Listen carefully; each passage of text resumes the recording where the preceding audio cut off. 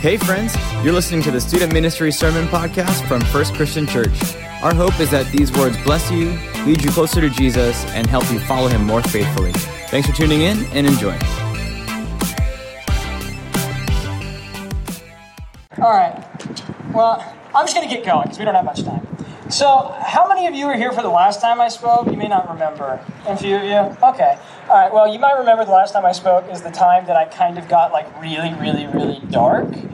And I talked a lot about how hard it is to find hope and how life feels tedious and drifting. And I have good news for you, which is tonight is not such a bummer. Tonight is going to be pretty hopeful. Last time was hopeful and honest at its core, but this time you won't have to dig so deep to see the hopefulness in it. Philip, you're legitimately a godsend. I hear walkie-talkies. That's kind of funny. So tonight, for those of you that haven't been following our series, our goal is to take stories that you've heard 999 times throughout your years in Sunday school or youth group, and to take those stories and on the 1,000th time, learn something actually new, find a meaning that was there and that you didn't see before. That's the goal for this interval. And that's a meaningful undertaking. That's a hopeful thing. And so tonight will be positive in a way that last time wasn't. Tonight is a thing to be happy about. So the start of our story is 2 years ago I was in the hospital. I should give context because it doesn't exactly strike you as an upbeat beginning to a story. It's not really a once upon a time type thing. Okay, so 2 years ago I worked in an insurance office. How many of you have worked in an insurance office? Have you actually worked in an insurance office? If you have, I know that all my 8th grade guys have for sure. If you've actually worked in an insurance office, then you know that there is one defining trait of working in an insurance office, which is your soul is crushed every morning like a garbage compactor, like you're just being stepped on by the sky. It's wonderful. It's a great job. You fax all day, you file all day, your boss yells at you all day. It's incredible. And I got paid even less than I get paid here, where I actually get to do what I enjoy. Philip, I'm promising you, the magnets, I'm not just stupid. These magnets are being really ineffective. But be that as it may. So I worked with my mom, and my mom has been described at different points as both Viking-like and robotic and how driven she is. And I don't mean to say that my mom doesn't have emotions. My mom is one of the most honest, vulnerable people I've ever met. But what I mean is that I think that if you task my mom with hey, see that grizzly bear over there? Your job today is to kill that grizzly bear in hand-to-hand combat. My mom would have more than enough time to cook dinner after killing that grizzly bear. In fact, she would probably skin the grizzly bear, and that's what she would serve to us, like a grizzly jambalaya or a grizzly pie or casserole or something. Anyways, tonight's not about cooking bear meat. My mom and I worked in the same office, and I had woken up one morning 2 years ago, and my stomach was killing me. That's how you know this is a good story. My stomach's killing me, and I thought, it's just anxiety, because, my boss always yelled at me, and I need everybody to like me, as you can tell from my love of being the center of attention. And so my stomach was killing me, and I thought, it's just anxiety. So I choked down some toast and some water, and I could barely get that down, but whatever. I'm like, you're weak, fight through it. So I do that, I get in the car with my mom, and we're driving on California's wonderful bumpy roads that are always under construction in spite of the fact that they never are actually effective roads. And we're driving, we're hitting bumps, and my stomach starts hurting even more, and I think, okay, I'm all right, it's whatever. And then Bon Jovi comes on the radio, and I feel more nauseous, and I think, well, that's just Bon Jovi. Bon Jovi's just bad. No offense to any of you Bon Jovi fans. But all the people who listened to Bon Jovi regularly just groaned, and everyone else didn't care at all. And that makes me so happy. Anyways, my stomach starts getting worse. Did you say, who's Bon Jovi? Yeah. He sings Living on it, we're halfway there, living on a prayer. He sings it just like that, too. He goes to his concerts and he's like, hey, everybody, this is Living on a Prayer. Oh, we're halfway there. Oh. Anyways, horrible song. I hate Bon Jovi. And it wasn't even Living on a Prayer. It was like some horrible other song he did. It had like a woman's name. It was like Suzanne. Anyways. That is not the point of this story. Don't distract me. The point of this story is that after 5 minutes, I am white-knuckling the chair, and I am like a plank because my stomach is killing me. It's like an alien when the alien bursts out of his chest. I doubt any of you have seen that movie, but that's what it was like. Hey, he has. Okay. And I say to my mom, Mom, I don't feel so good. And my mom says, ironically, what, do I need to take you to the hospital? Yes. But we're not there yet. We get to work, we pull into the parking lot, we park right next to my boss's beautiful Mercedes. Crazy that she can afford that when she can only afford to pay me minimum wage. But anyways, We park. My mom leaves to go tell my boss that I'm not coming in today. And I start thinking as she leaves, oh my gosh, my boss is going to murder me. I am so scared that I'm going to die. And so I throw open the truck door, and even though I'm delirious and dehydrated and sweating like a Siberian exile that Stalin just got done torturing, I throw my feet in front of the other, and as soon as I put my feet out, my feet give way, and I fall onto the asphalt. And my face is all cut up with rocks. And to get even better, I turn my head to look at my office, and I just projectile vomit all over the asphalt. It's like The Exorcist. It's like you ever go to a water park, and those buckets keep filling up over the course of the night, and then a kid walks under them after 30 minutes and they dump down. You remember being that unlucky kid? Well, it's like that, but a mixture of vomit and tears. Wonderful. The stuff that dreams are made of. And I start crawling up the steps of my work, trying to tell my boss, I'm going, oh, I gotta tell my boss I'm too sick. I gotta tell my boss I'm too sick. I sounded like a smoker, apparently. I even look in the window, and my coworker's looking at me, and she just immediately closes the blinds because it was so horrifying. Well, my mom comes out, and she's like, yeah, no, they can figure out that you're not well. And they put me in the truck, and my mom takes me to urgent care. Now, see, urgent care is a funny name for that place because they treat your care as pretty much anything but urgent. But we get in there, and in their defense, I just want to say most of the people that are in there are people that are just too dumb to figure out they have a cold or a cat allergy, and they think they're dying. Well, we go in there, and they put me with this lady. And Heather, you'll have to explain this to me later. I don't know how the world of medicine works, but they put me with this girl, and the first thing she says is, I'm not a doctor. That is not what I want to hear. But I think maybe this is a nurse. And she goes, I'm also not a nurse. Uh-oh. Who's this? She tells me, well, I'm in school. I'm in school also. She says, I'm in school, and I'm going to be with you till the doctor gets in, which is extremely troubling. And I look at her, and I'm delirious, and I say, hey, lady. I didn't say, hey, lady. Don't say, hey, lady, guys. They won't like that. I go, hey, lady, am I going to be all right? And she clearly hadn't been trained to deal with patients, and she goes, oh, I don't know. And she says, I don't know. I mean, some people end up all right, but there's other people. I mean, look at other people. Other people don't end up all right, so I have no clue what's going to happen to you. And I'm like, oh my gosh. And I start crying because I'm delirious. Then I start throwing up and crying, and this elixir of tears and vomit is all over the place. And the doctor comes in. I notice two things about him right away. One, he looks like the least healthy man I've ever seen in my life. He comes in, and I can't say what specific trait it was, but in his eyes, it felt like he had seen the most horrible things that you could ever dream up. And also, the second thing I noticed was that he had the ugliest tie. He looked like a detective in Miami.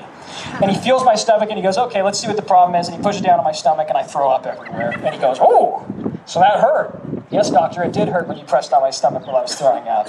He presses on my stomach some more, like I'm an accordion, just pushing vomit out of me. And eventually he figures out, okay, you have appendicitis. You need to go to the hospital. So we speed up to French Hospital in slow because Marion's a death trap. No offense to Marion. And we get into French Hospital. My mom's looking for the front desk, and I'm delirious at this point from dehydration. And there's this guy sitting in the waiting room, and he's covered in prison tattoos, like what were clearly prison tattoos. And, I'm out of it, and I go, yeah, this is a good place. And I pass out at his feet and just curl up in a ball. And, credit to that man. Even if he was part of the cartel, he did not harm me. So credit to him. They get me in the hospital bed. They're doing their tests. They figure out it's not appendicitis. And that's when it hits me, the thought that I didn't think I would have. I think, oh my gosh, am I going to die right now? And it's weird because what would you think if you were, when you think of what your dying thoughts would be, what would your dying thoughts be? I thought I would think about God or heaven or hell. Or you think, oh, I think about my family or my friends and the impact I had on them. I think about my legacy and all the good things I did and just smile back. And all I could think was, oh my gosh, I'm going to die. Oh my gosh, give me painkillers. This bed is so horrible. The guy next to me is really gross. Please get me out of here. And those were going to be my dying thoughts if I was dying. And it's amazing to me because you think that you have this elaborate plan for how you're going to think things through. You think, okay, well, I'm a person that's really contemplative. I'm a person that plans ahead. And then when I was in that, oh my gosh, you guys taped it like you stapled it. That's so amazing. Thank you so much. Oh my gosh. Anyways, it was weird to me that I wasn't thinking what I was going to think. Anyways, it comes to pass that they do give me painkillers, and let me tell you, even though there's an opioid crisis going on, and I don't want to make light of that, painkillers, when prescribed to you, are amazing, it turns out. So I spent 2 days tripping out on painkillers, and I kept dreaming that Harrison Ford was next to me, and he had that one stupid earring he has. If you're past 70, you shouldn't have one earring. And he's looking at me, and he's going, kid, you're failing the mission from God. And I'm like, Harrison, what does that mean? What is the mission from God? He never told me. But Even though I never figured out what my problem was, or I guess I have problems, but I didn't figure out what that problem was, I survived. I recovered, and now I'm wondering. I came away from it with the realization of sorts. I came away from it realizing that it's the way that we interact with the world and with ourselves is different than I thought. You know how people always say, you hear people say, oh, well, humans are animals too. You know what trait we share with the animals? Stupidity. Short-sightedness. Stupidity again. The list goes on, and it's peppered with different synonyms for stupidity. And that's not even, that's not a new truth that human beings have remarkably poor understandings of the plan that God has for us. That's not news that our hearts are deceitful. Jeremiah chapter 17, verse 9, the heart is deceitful above all things and desperately sick. Who can understand it? Even if it's in Scripture, I didn't realize just how little human beings value the real important things in life. We default to our survival instincts in a snap. It's so quick. And when we think of sin, we think of, there's theft and there's murder and those things. But just part of the state of the world that we live in is that humans tend towards apathy. Humans tend towards accepting the unacceptable. We tend towards defeatism and looking at the insurmountable and thinking, I can't get past that. I'm stuck in this proverbial mud, and I'm going to be here till I die and long after. That is my introduction to our Sunday school story. Very upbeat and positive, I know. Okay, now, if you read the Bible a lot, I assume you all do. You guys all read the Bible a lot, right? I can tell this is a crowd of biblical scholars. Wonderful.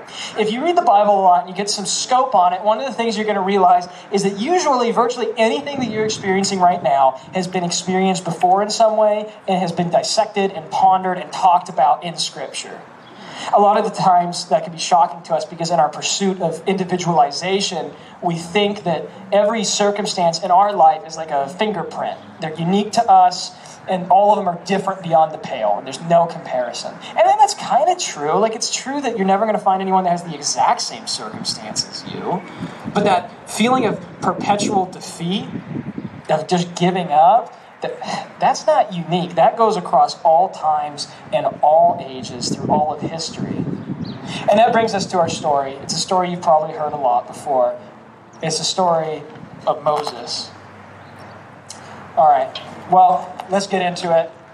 My papers are all over the place. You'll have to forgive me. All right. So, okay. 3,000 to 4,000 years ago. That's a long time.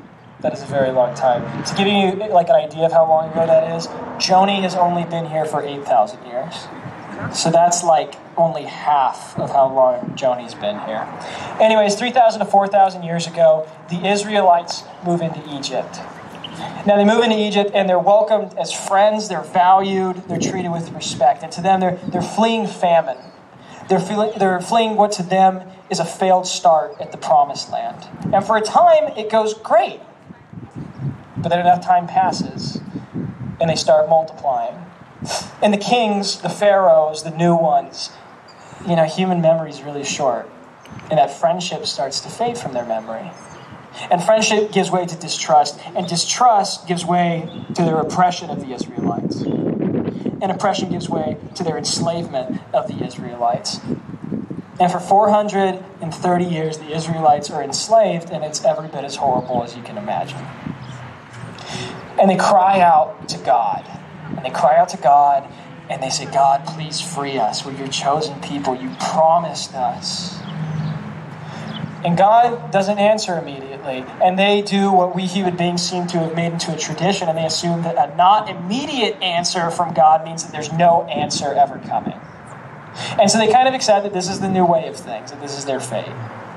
That there's no room now for their God, and there's no room even for the Egyptian gods in practice. There is just room for one God, and that is Pharaoh and his cruelty.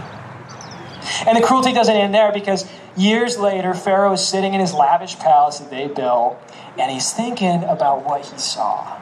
He's thinking about when he looked out, he saw more Israelites than ever, which seems great if you own a bunch of servants. That seems great at first, because that means more servants.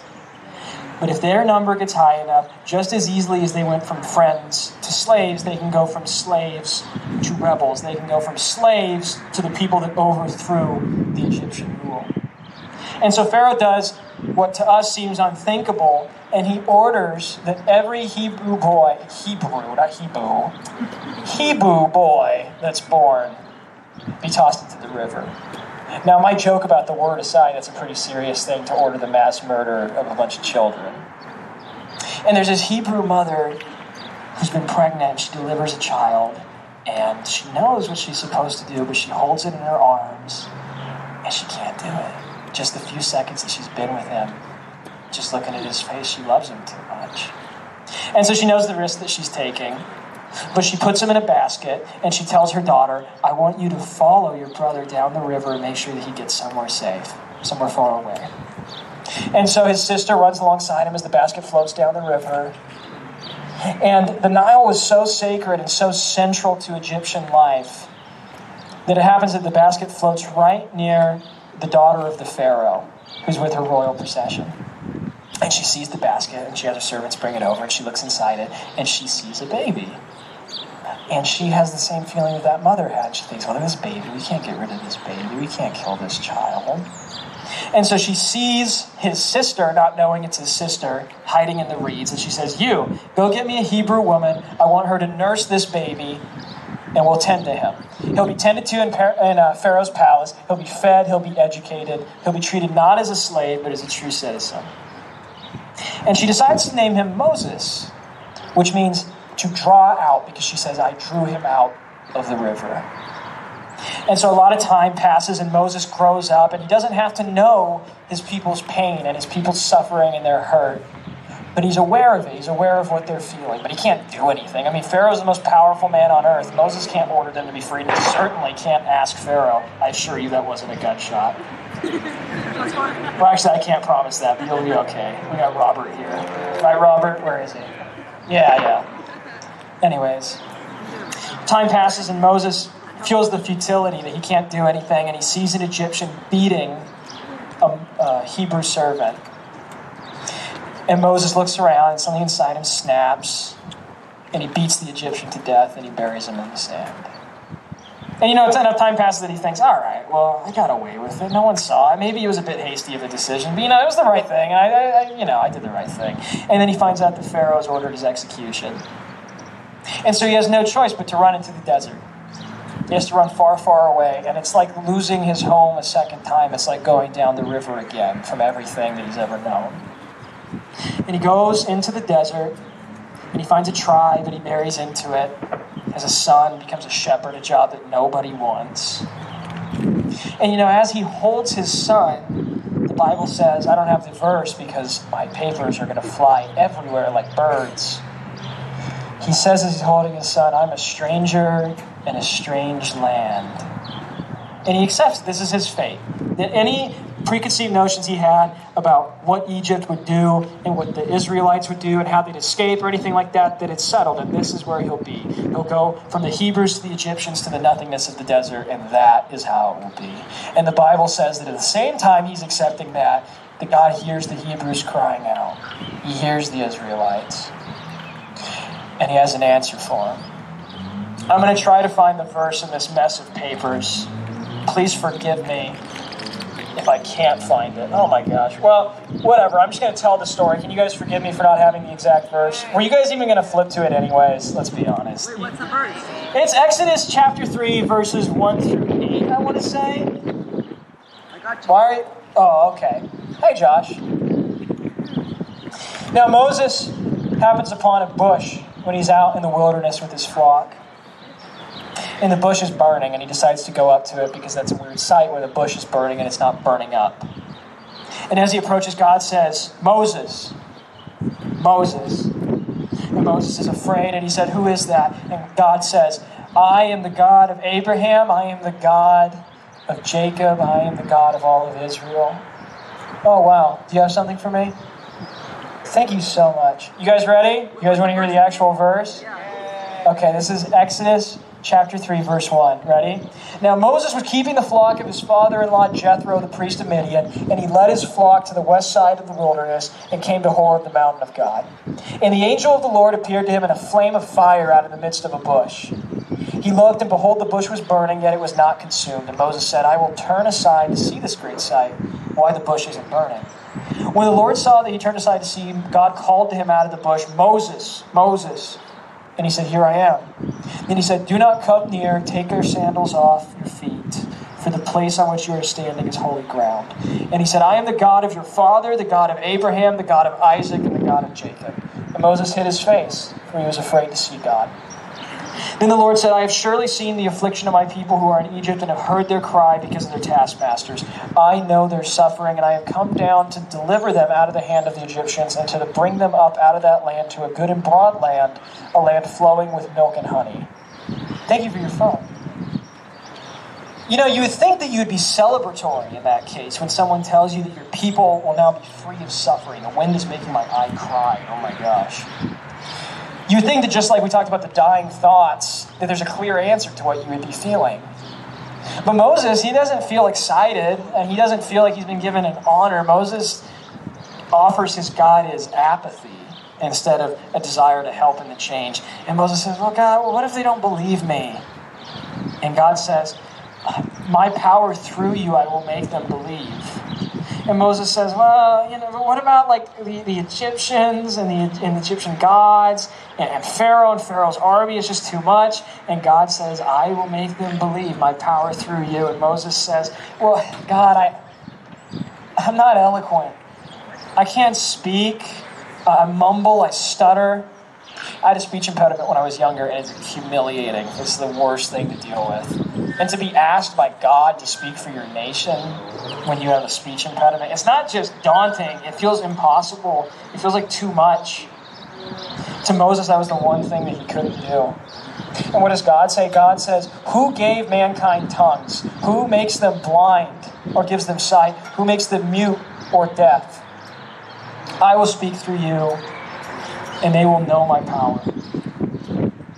And so I'm just going to give you a glimpse of what transpires after that. Moses goes to Pharaoh, and of course Pharaoh laughs at him and laughs him out of the room.